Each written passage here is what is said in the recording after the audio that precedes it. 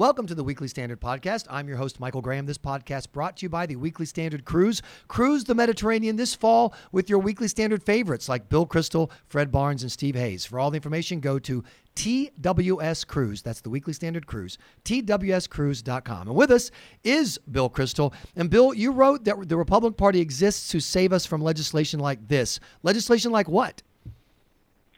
Like the 1,000-page immigration bill that it looks like it's going to make it through the Senate, thanks to the political cover that the Border Patrol Amendment gives us a bunch of Republican senators. The Republican House exists to save us from a lot of bad legislation, but I think in immigration there's going to be a huge amount of pressure on them from elites of both parties, some big business elites, from the media, to come on, get with the program. This thing's been negotiated by the Gang of 8. Now it's a Gang of 11 or 15 or whatever. And don't you know that it's political suicide not to pass it? And don't you know that business leaders from across the country and labor leaders have decided it's a good thing? And how dare you maybe stand up for the proposition that it's not a coherent piece of legislation, it's not a helpful piece of legislation, the policy implications have not been thought through. They can do some concrete and discrete things on immigration without doing this huge bill. It's going to be tough for the Republican House to stand up to that, but I think this is what they were put here to do.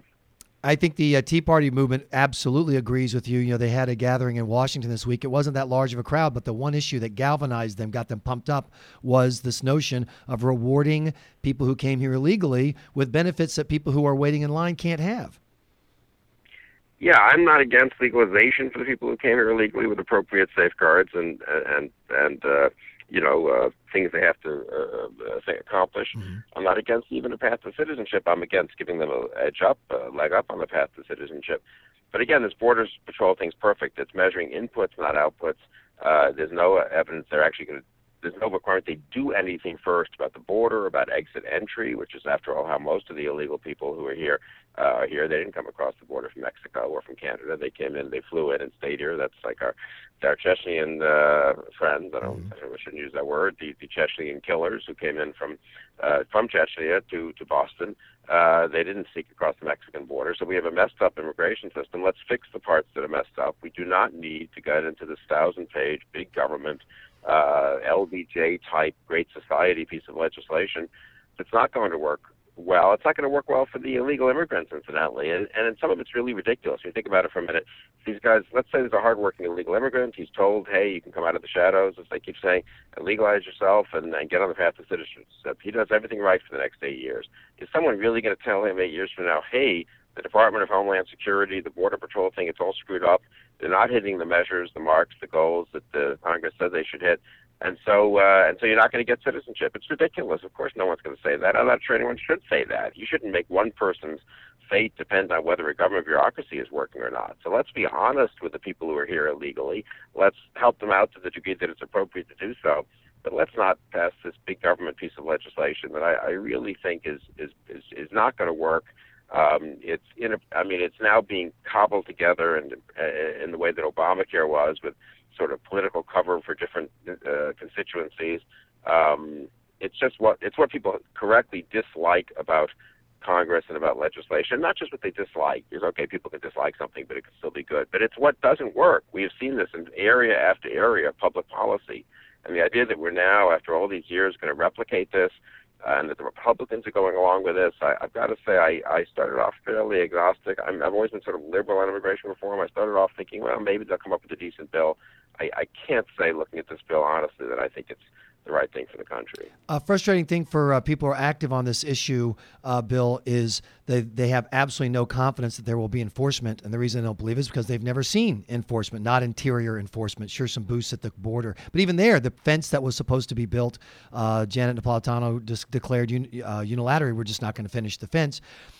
Do you agree with me that if the government said we're going to do E-Verify, we're going to do workplace enforcement, we're going to show that it works for a year, and then we're going to come back and we're going to ask you, now can we work out a deal for the people who are here, that I think you could get broad support from across the country, from the blue-collar workers who have to compete with these newly legalized workers, but you're never going to get the enforcement, and that's what people know in their gut. Absolutely right, and I think that's why it's reasonable to insist on first things first. Let's see the government do what it has said it's going to have to be doing for years now, and what the proponents of immigration reform have said for years. Oh no, we're on board with that, and they passed stuff in '06, and they pledged to it, and Obama talks about it, and it hasn't happened. And so it's just ridiculous. Let's just be commonsensical about this and say, you deliver on what you've said you can do on border security, exit entry, and the rest. Do it. And 2 years from now, absolutely, let's have a discussion about the right way to go about legalization. But the idea that we accept the promises today in return for legalization today, and don't kid yourself, once you have the provisional legalization, all the rest will follow. So it's promises of security in return for the reality of legalization, and not just legalization, the reality of the road to citizenship, with all that implies for the magnet effect of getting more people into the country. I mean that's another thing. Even the CBO study, which was, CBO didn't want, I don't think, to find out that this bill was not going to work, says the number of illegal immigrants in this country, even if the whole thing goes into law and sort of works the way it's supposed to work, allegedly going to work, there'll be still 7-8 million illegal immigrants in the country 10 years from now. So all this talk about bringing in people out of the shadows, you're bringing in about a quarter or a third of the people out of the shadows. I mean, really, that's worth everything else that's happening in this bill. So, but again, what's amazing about this week is there's this very interesting CBO report, pretty carefully done, that comes out, and it's just totally ignored, and they go ahead giving political cover to some Republican senators so they can provide some extra votes for this bill. Let's go across the border the other way. I'm a huge fan of the movie This Is Spinal Tap. And, of course, the movie tells a story of a rock band that had huge stadium crowds at one point and is now reduced to working parties at military bases. And I thought about This Is Spinal Tap when I saw President Obama return to Germany, and the massive crowds had turned down to, it looked like the line at the Starbucks had just backed up a little bit in front of him. Is this the incredible shrinking presidency both at home and abroad, Bill? Yeah, it is, and I think even abroad they've lost any belief in the transformative power of the Obama presidency. And when you read the speech in Berlin, and I wrote an editorial about this week, and we have a ton of articles in the magazine that's now up online about what Obama's actual policies are doing in reality, and it ain't good. I think reality is hit. You can duck and dodge reality for a while. You can sort of see it out of one eye and hope it's going to change. At the end of the day, he's been president 4.5 years, and what does the world look like? And I think whether you're an American or a German, for that matter, you sort of look around and think, really, this is the hope and change. This is the great transformation in the Middle East that was going to improve everything from those terrible days of Bush and Cheney. And guess what? Not only hasn't it improved, it's getting more and more dangerous, so we look weaker and weaker. And the president gives a speech which is not about reality. The president's speech is entirely abstract. I'd like there to be no fewer nuclear weapons. I'd like us to deal with global climate change. I'd like everyone to get along. What about actual places in the world? What about Iran building nukes and Syria killing tens of thousands of people? And that's literally not mentioned or barely mentioned in the speech. Syria's not mentioned. Iran's mentioned once in the context of, we'd be nice if Iran and North Korea don't become nuclear powers. Isn't North Korea already a country with nuclear weapons? I mean, it's just a really amazing degree of willingness to disengage from reality by an American president, and a scary degree of that. See, Bill, you've got your focus all wrong. Syria, yeah, whatever. Iran, some nukes. President Obama travels abroad to solve real problems, like telling the Northern Irish to shut down their Catholic schools. Now, see, that's good foreign policy advice that our fellow countrymen can use. Wasn't that amazing? But he cited Ireland in the first step on the trip. He went to Ireland, and he cites what's the achievements in Northern Ireland as a model for elsewhere. How did the achievements in Northern Ireland happen? They happened because the British fought a very, very tough battle for 20, 30 years, convincing the IRA they couldn't win, actually. They weren't going to drive Protestants out of Northern Ireland, et cetera.